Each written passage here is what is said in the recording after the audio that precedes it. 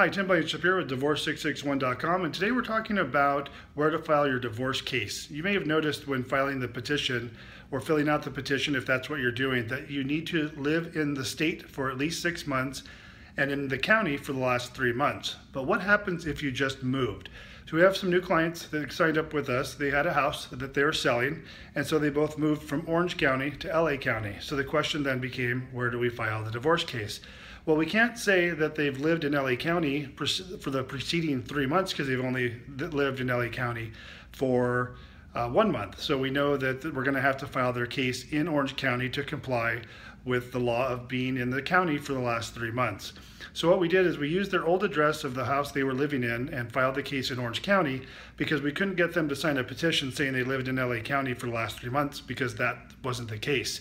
And we didn't want to have an LA County address on the actual Orange County filing, so we used the address that they still owned but was actually for sale. Tim Blankenship, Divorce661.com. Give me a call if we can help you with your divorce case anywhere in California. Thanks for watching.